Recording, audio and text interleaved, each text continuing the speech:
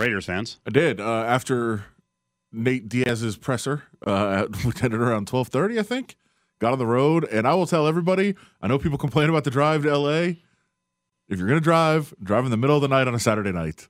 Because, oh, boy, there was times where I didn't see another car on the road. It was fantastic. Nice. I don't think I'm ever doing the drive again unless I absolutely have to.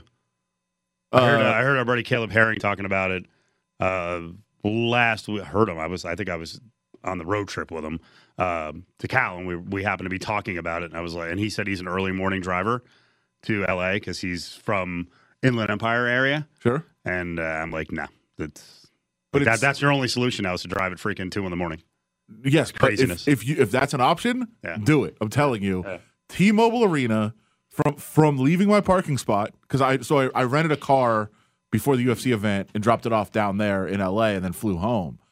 But from out of my parking spot with traffic to get onto the 15, by the way, still at 12:30 to LAX, 3 hours 23 minutes. Wow. And you don't drive that fast. You drive kind of fast. I was driving fast that night. You don't drive that fast. But it was great. It's fantastic. That is highly recommended to everybody because I know everybody makes that decision, drive or fly. Drive in the middle of the night, it was great. What was the crowd like? Good. I saw the fight videos, so I guess not good everywhere. There was some the one fight video where the short woman got like 2 lefts to the face. Sure. Those were all Raiders fans? Yeah. Just fighting each other. But then there's the other one where in the background you just see a guy getting arrested, or I guess we should say detained. We don't know if he was arrested. Right. And all he was wearing was boxers and one sock, I think. Oh, man. I didn't understand what he did. I'd want to know the backstory. I would love to be able to find out what exactly happened, but he had no clothes and no jersey or anything, just boxers and a sock. And then, of course, the game, great game, good atmosphere, fun way to start the year, and obviously some good storylines coming out of it. But I thought successful weekend all around in terms of the game. Obviously, the Raiders lost, but I thought seeing a couple sporting events and NFL's back and got to watch the early games at SoFi. It was fun. And brief side notes, I know there was a reference we were just listening to coming in, making fun of Mike McCarthy, who said there was a timing decision. He couldn't find the clock at SoFi. True. It's tough. There was certain times in the game where everybody's in the press box like, how much time is left? Where's the clock in this place? Very small down in the corner. And the other one, which we just learned for this week, because remember, locker rooms opened for the first time. Do you remember, you might not, when John Gruden complained about the locker room at SoFi? Uh-huh. And he was like, that it was a big maze. And we went in there for the first time, and I take back everything I said making fun of John Gruden that day, because, wow, it is a mess, an absolute mess to navigate the locker rooms in there. It is funny with McCarthy, though, because I saw him, he kept looking up at the scoreboard repeatedly. Yeah. It is something you should think about before the game, right? Yes. But you'd also you should be out on the field, and maybe you forget because there's so much going on. But I do know I don't matter. Sure. But the first couple of plays, UNLV and Cal had never been at that Memorial Stadium, and I was like, "Where is the play clock?" And it really wasn't that hidden, but I just couldn't find it. But all coaches, I mean, someone either you have to find it or someone has to scout it out for you if it's going to be a little bit confusing. I don't remember. So I don't remember having trouble finding it at SoFi. But I was also sitting way the hell upstairs when I went to a game. So maybe it's right in front of me. But if you're down on the field, you're like, where is it? It's super weird. Once you find it, you're like, oh, that's where it is. Right. But it's weird to find. Since I didn't talk to you about this, did you? I'm sure you got transportation to the game. But if you walk from campus to the stadium, I'd like to know how the cardio held up, because I saw people really hands on knees, huffing and puffing last time I went to a Cal game, because the campus is down below the stadium, and you walk up to it. Yep. People were struggling. It was great. So the broadcast team gets to go early because we've got our own minivan. Sure. So we drove. Okay. But I absolutely commented on watching all of the co-eds, and it was mostly females who were walking in, and I'm like, man, you can't be chubby on this campus. This is a workout. I was so happy. I mean, back in 18 to 22 years old, could I do it? Of course I could. Sure. But if I was some fat ass professor having to walk anywhere, I'd be like, this is unbelievable cardio wise. But it's that whole area. It's that whole area. Like even like it's the same thing. You walk around San Francisco and go into USF last year for a basketball game. I'm like, man, you got to walk uphill. It seems like it's all uphill. Well, and USF is on the hilltop, but from Cal, because everybody's drinking at the bars down on campus, or like the neighborhood area is down at the bottom of the hill, and then you see drunk people just really struggling with the hills. It's one of my favorite things about going to games at Cal. That was cool. It was a cool campus too. Yeah, like you go to certain campuses and you're like, this is what campus life is like. Yeah, I enjoy Cal a lot. It was a neat school. So we'll get to the Raiders in about 10 minutes. Last night's game was very interesting. Oof. Your guy, and he really is your guy. You really liked meeting Nathaniel Hackett. I know you got to talk to him a couple times in Indy, right? Around the combine. Did shots together. And you swore by him. I don't know if you're going to say that part. You swore by him. And last night he and the staff just got discombobulated. And I heard a couple of things coming in. One, Canty and Carlin, you were kind of snapping in here at what they were saying, basically suggesting that Hackett didn't know what was going on or what happened down the stretch. Yeah, he said going into that play, we had just taken a sack, which 2 plays earlier they had. That's what he was referring to, because it threw off. If you remember the way they were marching down the field, it looked like no problem they were going to get there. Now, I was losing it a little bit because they were, and I hate that teams do this, but what if you need 2 possessions? Mm-hmm. I say this all the time. Mm-hmm. You start with 4, and even Peyton Manning was like, no, you want to take your time, you want to run it down, and then make sure that the field goal comes at the end. Sure, that's ideal, but you have to make sure you get there. Can I throw in real quick, and I would love to ask Peyton Manning this. When the quarterback on the other side sucks, do you really have to run down the clock? Fair. I mean, do it with be reasonable about it. But is there like a gigantic fear to scoring with a little pace at a minute and a half left and handing it over to Geno Smith? Well, come on.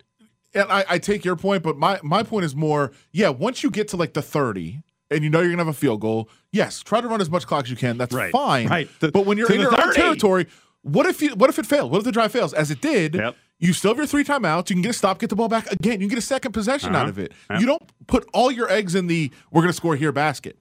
Because I know that's the plan, that's ideal, but it's not always going to happen. And so they take all the time in the world, run it down to the 2-minute warning. They're still taking time. But it did look like first down. And then I think they thought, all right, let's get more yards. And they took a sack on the first down play. And that threw the entire 4-down series off is what Hackett was referring to. He said, we had just taken a sack. And they said, no, you just gained yards on the last play. Yeah, 2 plays earlier, they had taken a sack. That's what he was referring to. Right. He said we had just taken it. Doesn't mean the play before. Right. So that's what he was referring to. So 2 guys accusing 2 radio people, accusing a coach of not paying attention to the game, not watching the game, weren't listening. Right. Exactly. Which is like the chief skill of radio people is actually to listen to each other and audio. Sure. So good job, fellas. While you're all patting yourselves on the back, trying to be tough guys and bang on the coach. And listen, I have a lot of doubts about Hackett, and I hate the decision at the end on 4th and 5. You know me in field goals. I friggin' hate them. Go for it on 4th down. Don't kick 60-yard field goals. 64-yarder? Isn't the number on this in recent times like 2 of 29? Yes. That is absurd. It's absurd. You have 4th and 5. I mean, we're gonna hit this theme throughout the show. I know Miles Simmons said this last night. We're gonna hit it with him, Miles from PFT. You're paying a guy to be one of the guys. It's getting a little bit short of $300 million. If you can't get a 4th and 5, and your other option is a 64-yarder, and this one I'm joking here, but like you're not in Denver. It's not altitude. The air's heavier in Seattle. You're on the road. Well, it's also not always going to be great kicking conditions. Stop with the freaking 64-yarders. And part of it is, and I know that they do this, and look, it's his first game as a head coach. And it is very different being a head coach than it is being a coordinator. And I think the thought process, now look, he blew it. And he said today, if I had to do it over, I would have gone, of course. The thought process in his mind, because they do this every game, right? You send the kicker out early. If you go to warm-ups real early at Allegiant Stadium, you'll see this. Both teams do it. Send your kicker out. He kicks, goes through the warm-ups, goes through the motions. Then you go over and say, hey, how comfortable or how long are you comfortable from today? Based on how you're feeling, how your warm-ups went, how the conditions are, all those things. How the field conditions are, everything.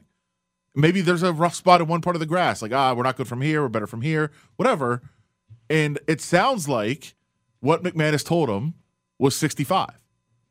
And that in his mind, he's like, all right, if we get to the 48, we're good.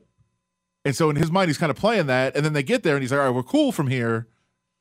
But no, like it's just so many moving pieces. And obviously he ran the clock down before the fourth down play to fool Seattle into thinking they're going to go for it so that they could then kick it, but not have time to leave on the clock. Like there's all these moving pieces are happening. We get that. But in the moment, I think everybody kind of understood this is silly. This is a really, really bad decision. And today Hackett said it, which is good. Yeah. Like, hey, made a mistake. Wouldn't do that again. But it was an obvious one. And you would hope it's his first game as a coach. Now, you can also look back and say, hey, man, look, Denver dominated that game. A normal circumstance, Denver won that game by 2 touchdowns. They fumbled twice at the 1-yard line. That doesn't happen. Now, Seattle got stopped as well. But it just doesn't happen where those things take place. Did Seattle get a first down in the second half? It was nuts how much Denver dominated that game. So I think you play that game 100 times. They win 96, 97 times. That's fine. Fluky that it goes this way and they lose. But you can't allow that to happen. You can't let a coaching decision that bad impact a game, especially your first game, especially a game you're absolutely supposed to win. All those things are true. But good, I suppose, at least the silver lining for Hackett to come out and say, look, I messed that up. I need to be better. Join the conversation on Twitter at ESPN Las Vegas. You're listening to Cofield and Company on ESPN Las Vegas.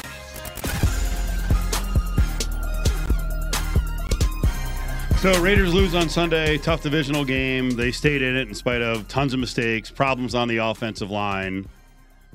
They lose 24-19. And now we start examining what happened. And most of these questions go back to the preseason. Adam Hill is here. It's Cofield. We'll get into ball distribution because, Adams had a monster game.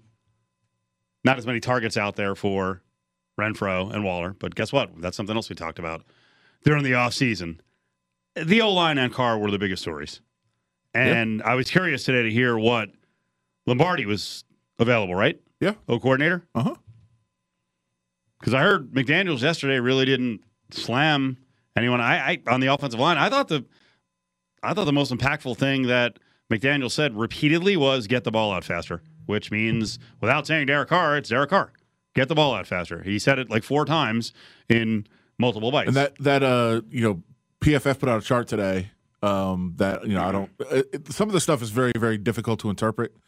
But essentially, they put out a chart of every quarterback in the league, the sacks they took this weekend, and how many of them were on the offensive line, how many were on the quarterback, and what the quarterbacks did to avoid sacks. So, like Justin Herbert wasn't sacked at all, and they gave a lot of credit to him for avoiding sacks when there was pressure. 9 pressures, I believe, between Jones and Crosby, no sacks, and a lot of that was Herbert negotiating the pocket, moving around. That's the bottom right of the chart. The top left, the quarterbacks that caused their offensive line sacks, Derek Carr was the worst in the league this weekend. It's one game, very short sample size. That is one of the questions we had, and analytics helps you out with that. Listen to Lombardi here talk about the play of the offensive line. I think for a lot of people are going to be like, wait, what is he talking about? I thought those guys competed really hard. They pass protected well. They fought hard in the running game. Definitely not an easy task going against Bosa and Mack in that front. Very good, very talented. But they did a good job. They anchored, they punched. Assignment-wise, they were very clean. They fought hard for 60 minutes, and they competed, which I thought they would do, and they did. So very pleased with the offensive line and all 7 guys who played. Very pleased with the offensive line and all 7 guys that played. When I was watching that, I knew you were down there. I was watching it. I was like, wow. Okay. That's quite a statement when the 2 edge guys had 16 hurries, 10 quarterback hits, and 4.5 sacks combined, Bosa and Mack? Yeah, but I'm laughing right now because unbeknownst to us, because it came out 10 minutes after the presser, and I don't know this for sure because I can't see behind the walls, but around that exact same time, they were signing a new center. And had a guard in for a visit at the exact same time. He's saying, they were all great. Listen, on one hand, I don't blame them for not trying to fan flames of panic. Sure. So they're trying to stay a united front here. And McDaniels was very positive about the offensive line. Now, the other thing is this whole, hey, they rotated during the preseason. They rotated again. They got 7 guys. And I know Vinny asked a question. Like, people are like, but don't you want 5 that will play most of the time? 5, not 7. 5, like, if you had a good offensive line, you'd have 5 that played most of the time, right? No, I think at the end of the day, I think we're trying to figure out what's the best thing for the team to win. And I think, like Coach said, the 7 guys deserve to play, not because of them being out there practicing. Oops. There was. Mick forgot the company line for a second. Right? You noticed that too, right? Of course. What was he going to say? He was going to say you're trying to figure out who plays the best, who works the best together. We're trying to figure out the best. We're trying to figure out the best combination. Not all 7 guys deserve playing time, which is what they've said the last 2 days. Which is so obvious. That's what they're. Of course, that's what they're doing. That's what they should be doing. They're doing what they're supposed to do. Like, this is the thing. You want to get mad at what they're saying because it's so ridiculous, but they're not. They're not incompetent. They know what they're doing. They're just not saying what they're doing. And so that's why it is frustrating as a fan and as media to kind of interpret and say what they're doing. But the problem is Mick Lombardi almost said what they're actually doing, and he actually almost said what they're supposed to be doing, which is what they are doing. It's crazy. No, I think at the end of the day, I think we're trying to figure out what's the best thing for the team to win. And I think, like Coach said, the 7 guys deserve to play, not because of them being out there practice, but because they performed well. Not just in the preseason games, I think you guys all saw that, but also up on the practice field. And we thought that, you know what, getting all those guys out there to try and establish some type of consistency by playing all of them like we do in practice. So nothing they're not used to. They've all got some reps in practice evenly, and they got that in the game, which was obviously beneficial, and they played very well. Did anyone actually grade out well on the line? Yeah, Dylan Parham. He got in for what? Less than 25 plays? Yeah, and also Jermaine Illuminor actually graded out fairly well. Which seems crazy, doesn't it? If both of the edge guys for the Chargers got so much action in the backfield. Yeah, but I mean, again, a lot of it, look, 6 sacks, right? Go back, think about it. The Davante Adams one was a sack. That's one of the sacks. It's a Davante Adams trick play, which may or may not have been sniffed out by a media member. That play was a sack. So that's not on them. And by the way, if you watch the play, that sack is on one person, offensive lineman Darren Waller, who for some reason just decided not to block. I don't know why. So that play was on Waller to me. 2 of the sacks pretty clearly were coverage sacks. Derek Carr holding the ball a long time. Probably should have thrown them away. But that was what it was. I mean, he didn't, and he took the sacks. One, the edge rushers both got there, but Carr had plenty of room to step up in the pocket. And then 2 were just really, really poorly blocked. So, like, what I'm saying is there's enough credit to go around. I think Derek Carr deserves a lot of the credit, or there's a lot of the blame. Yeah. I think the offensive linemen deserve quite a bit of blame. There's plenty of blame to go around, and also focusing on one guy, probably an issue for right now in terms of protections, because instead of going through progressions, you're just kind of waiting for one guy to break open. So all those things are to blame, and it's the first game. I think they're going to correct a lot of things. They're going to figure it out in a lot of places. As we mentioned, they're bringing guys in today. They're trying to figure this out. So don't overreact to one game. There was some questions, and there was a lot of sacks a lot of pressures that weren't sacks. The Chargers had a ton of pressures. But they're going to. That's what they are. They brought in Khalil Mack to pair with Joey Bosa to be one of the best pass rushing duos in the league, and you saw it. Tomorrow we're on the road in Summerlin at Rampart in the Sportsbook. One of their great specials during football season, you make a $50 parlay card wager at the Racing Sportsbook during the football season. You'll get $5 off the Marketplace Buffet. By the way, a lot of buffets never came back. They've got it going at Rampart, or as Dwayne Colucci will tell you, he'll get you lunch. So you get one of the following items with that $50 parlay card bet. You get a cheeseburger, 2 hot dogs and chips, or chicken strips. And, as we said many times now, with Big Chicken raging out of control, it's like getting a bowl of caviar, isn't it? So great giveaways at the Rampart. We'll be out there tomorrow from 3 to 6. So come see us in Summerlin with Cofield and Company on the road. The crew over at Finley Toyota speak Spanish, Thai, and even Persian. In fact, they speak 14 different languages. Come in and talk the universal language of big savings today. Every game's a learning opportunity. Obviously, you want to win more than you lose, but it's a chance to learn. And there's lessons learned from last week's game. There'll be lessons learned from this week's game. It's the beginning of the season. The biggest thing is a race to improve. And that's all we're going to try to do and just go day by day and just try to improve. But the overreaction, I'm miserable whether we win or lose, so it doesn't matter. I mean, Now, back to Cofield and Company in the Findlay Toyota studio. Wow, that sounds like a future company member on Cofield and Company. True. Adam and I are miserable no matter what kind of show we do or how the day has gone. 100%. Dissatisfied with whatever happened. I've noticed a couple Patrick times. Graham, I love it. 2 different times this week, somebody has asked me if I'm mad at them. Yeah. I'm like, no, why? Like, you just seem like you're like grumpy. I'm like, yeah, that's me. Yeah. Yes. That's what I am. Football season will do that to you, man. course. And especially week one.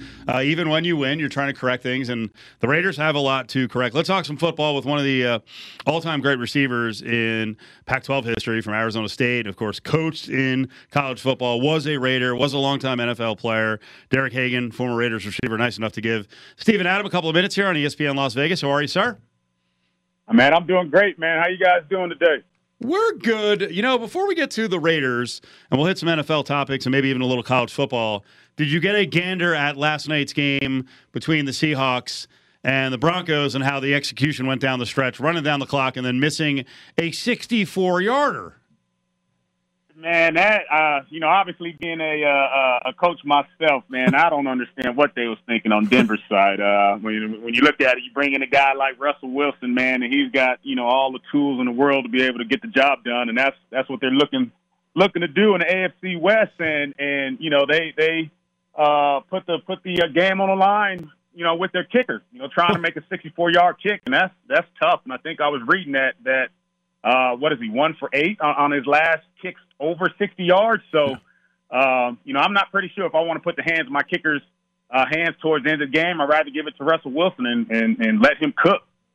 Yeah, I think in retrospect, we're all feeling that same way. And I know you see things kind of through that perspective now as somebody who's coached. But when you're playing, how quickly can a locker room kind of lose faith in a coach? I mean, it's one game. We understand that it's his first game.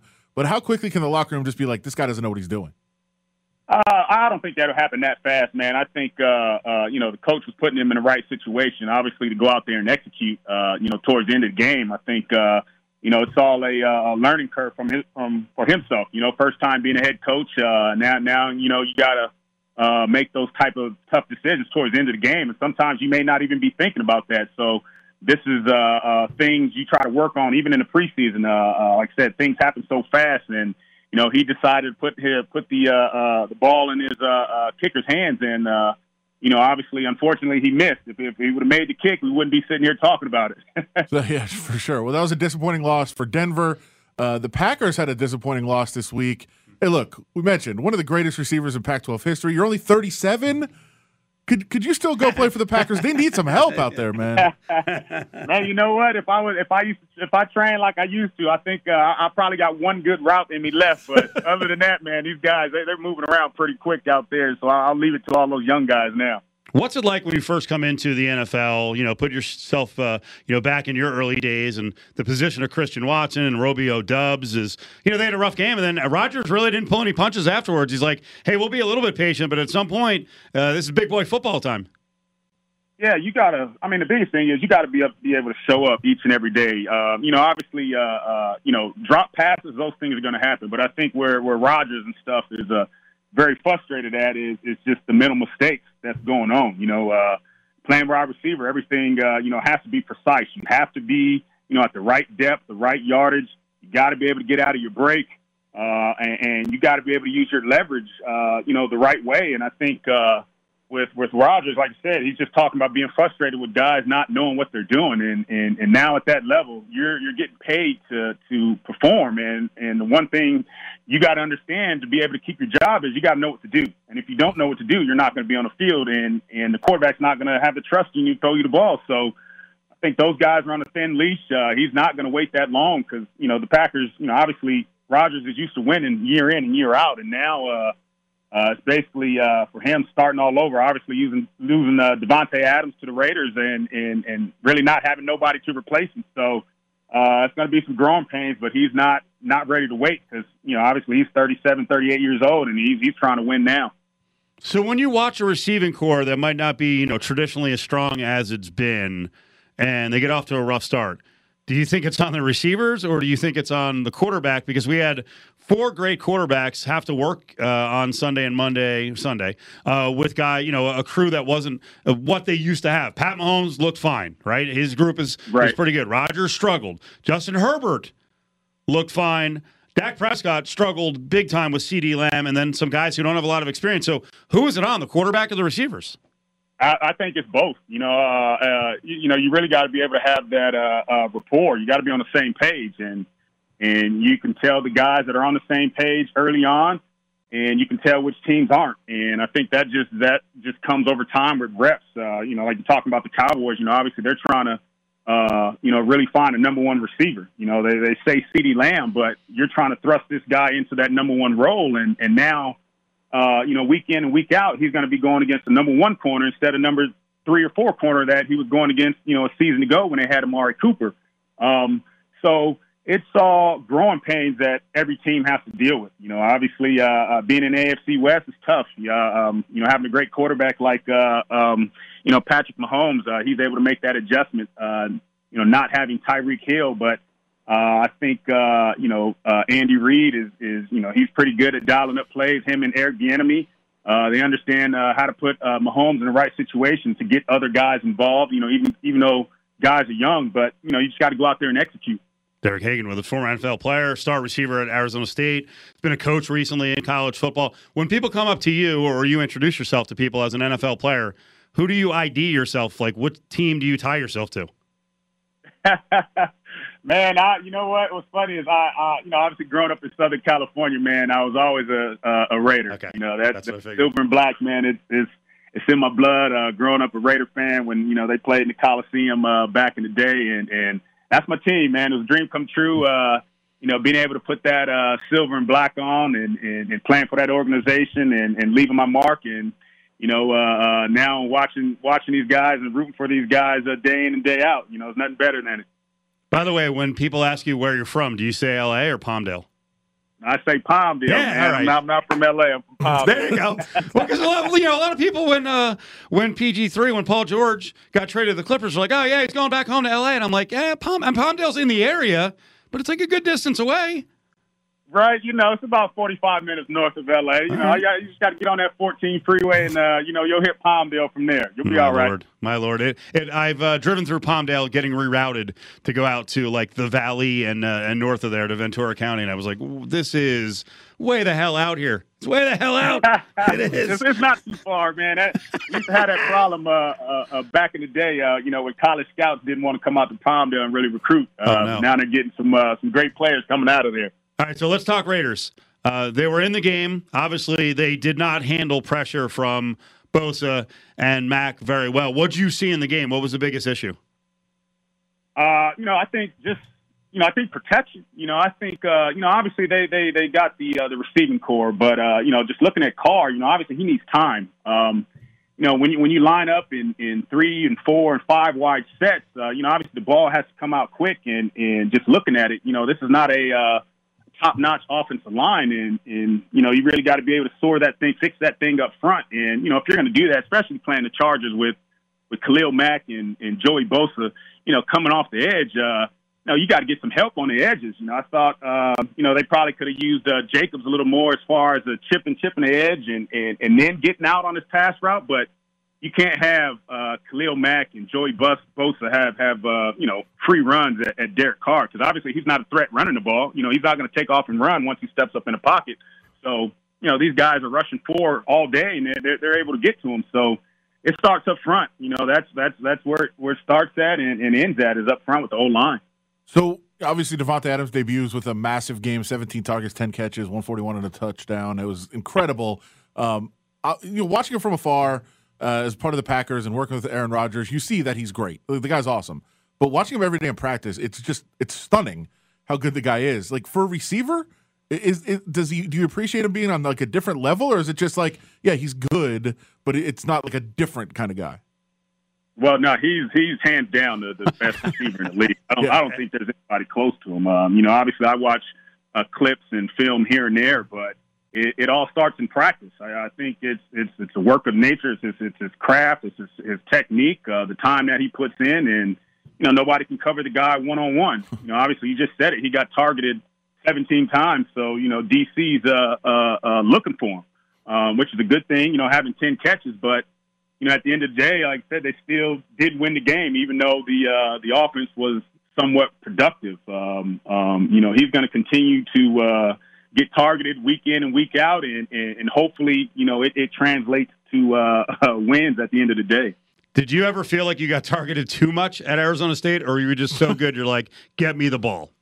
Nah, it was just throw me the damn ball, man. That's it. It don't matter if I got 2 guys or 3 guys on me. It's just get it to me, and that's Adams. You got to be able to get it to him, even though Waller and Hunter Renfrow are in the lineup. He didn't get targeted that many times. I think Renfrow only had maybe 3 catches against the Chargers, and over the last few years he's been torching the Chargers. So it's just one of those deals where they got to go back to the drawing board, figure out exactly what type of offense they are. Who is Josh McDaniels? What are we going to do week in and week out? Are we a 30, 40, 50 times a game throwing the ball, or are we going to even this thing out with some runs? Because, they weren't able to establish the run either in that game.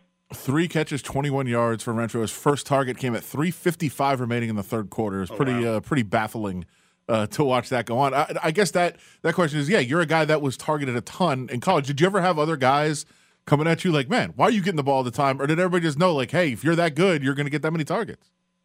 Well, everybody just knew, if you're the guy, obviously quarterback's going to be looking for you. He's got that trust. It's that trust factor. I'm not saying he doesn't trust Renfrow or Waller. Of course he does. Waller's had a couple 1,000-yard seasons, and obviously Renfrow with his breakout season a year ago. But, I think when you look at it, it's just, Devontae Adams, he's just on another level. I'm surprised, the Chargers weren't double teaming him, which is rare to see, but it is what it is. He had a dominant game, but you want to see that week in and week out. And hopefully that just translates to W's for the Raiders.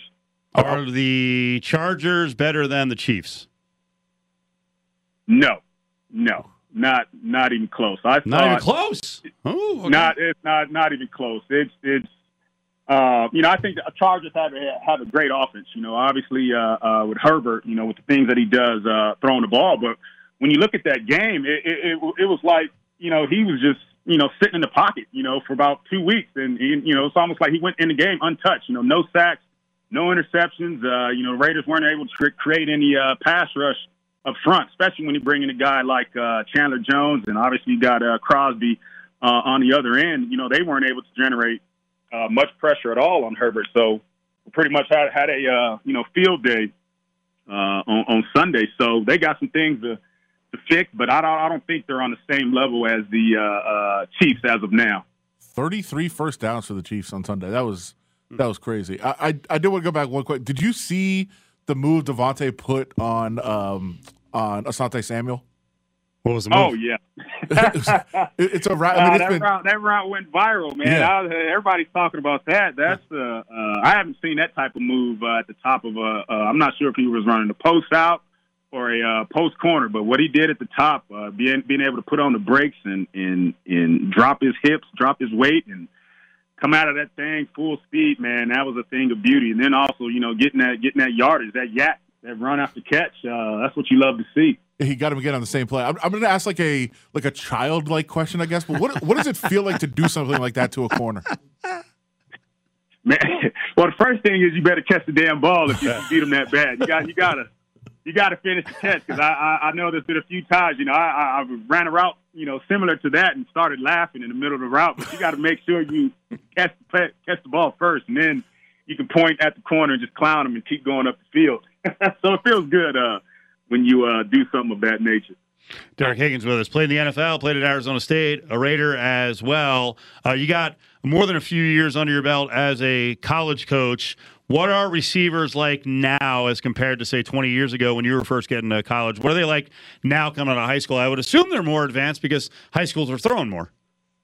Yeah, it's you know, they're a lot more polished, which is good to see. You know, it's you know, you see a lot of these kids now. You know, obviously some kids got trainers, other kids got coaches, and they're actually, you know, putting in that work. Football has completely changed from a run-first league to a pass-first. So every kid wants to be pretty much a quarterback and a wide receiver now, which is good to see. You see all these, you know, 7-on-7 camps and, you know, kids flying across the country to play in these tournaments, and you know, they're putting in that work, and now you see the next generation of kids coming through the system that's pretty polished, and it makes it a little easier on you know, myself when I'm out, you know, recruiting and watching kids really trying to figure out exactly what I'm looking for and what we have to work on. But I love a kid that's polished and ready to go right away. Did you feel like you had a good feel for, like, who has it, who doesn't, especially because, listen, you coached at FBS, you coached at FCS. A lot of times the FCS guys, a lot of the difference is, you know, they're 5'11", they're 6 foot. They could be smaller as opposed to 6'3", 6'4" in FBS.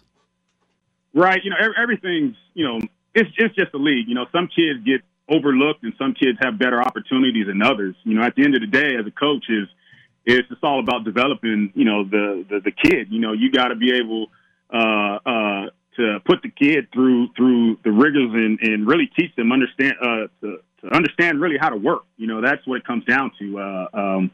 You know, it's going to take some time. You know, I tell my guys now, you're not going to get better at everything in one day. So we try to work on certain things either each day or every other day that we know that we can get better at. And eventually over time, we hope we can develop that craft where you're going to be able to take it to the next level on game day. And to me, it's just all about development, whether you're at the FBS or the FCS, because like I said, now you see kids that are at the FCS level and they end up, you know, having 1,000 yards receiving. And next thing you know, you got other coaches from the FBS level that want that kid because they see him doing some great things at a smaller level. So it's just all about development for me. Derek, we appreciate it. Thank you for hopping on with us. Glad you're doing well, and we definitely want you on later in the season if you have some time for us. That was a great breakdown. Man, anytime, man. Appreciate you guys. There he is, Derek Hagan. Stud receiver. Got about 7 years in the NFL, Arizona State, Palmdale guy. And, you know, it's interesting when you think about it. We're going to play a bite later on from Colin Cowherd where he was talking about Rodgers and his receivers, and his main point was about being patient. But he also threw out there, I thought, kind of a lame deal. I don't know, maybe he's right. He was talking about Christian Watson and Romeo Doubs, and it's like, they played small school football. They never dealt with crowds like this. Like, does that really matter if, you know, the two best receivers in football are who? Fresno State's Devontae Adams and Cooper Kupp from Eastern Washington? Does it? Maybe it matters at the beginning of the year, beginning of your career. But I thought it was a little, you know, kind of dissing. Like, Nevada had some pretty good receivers last year, and North Dakota State's got a pretty good football tradition. I don't think it's about the size of the school that they struggled in game number one.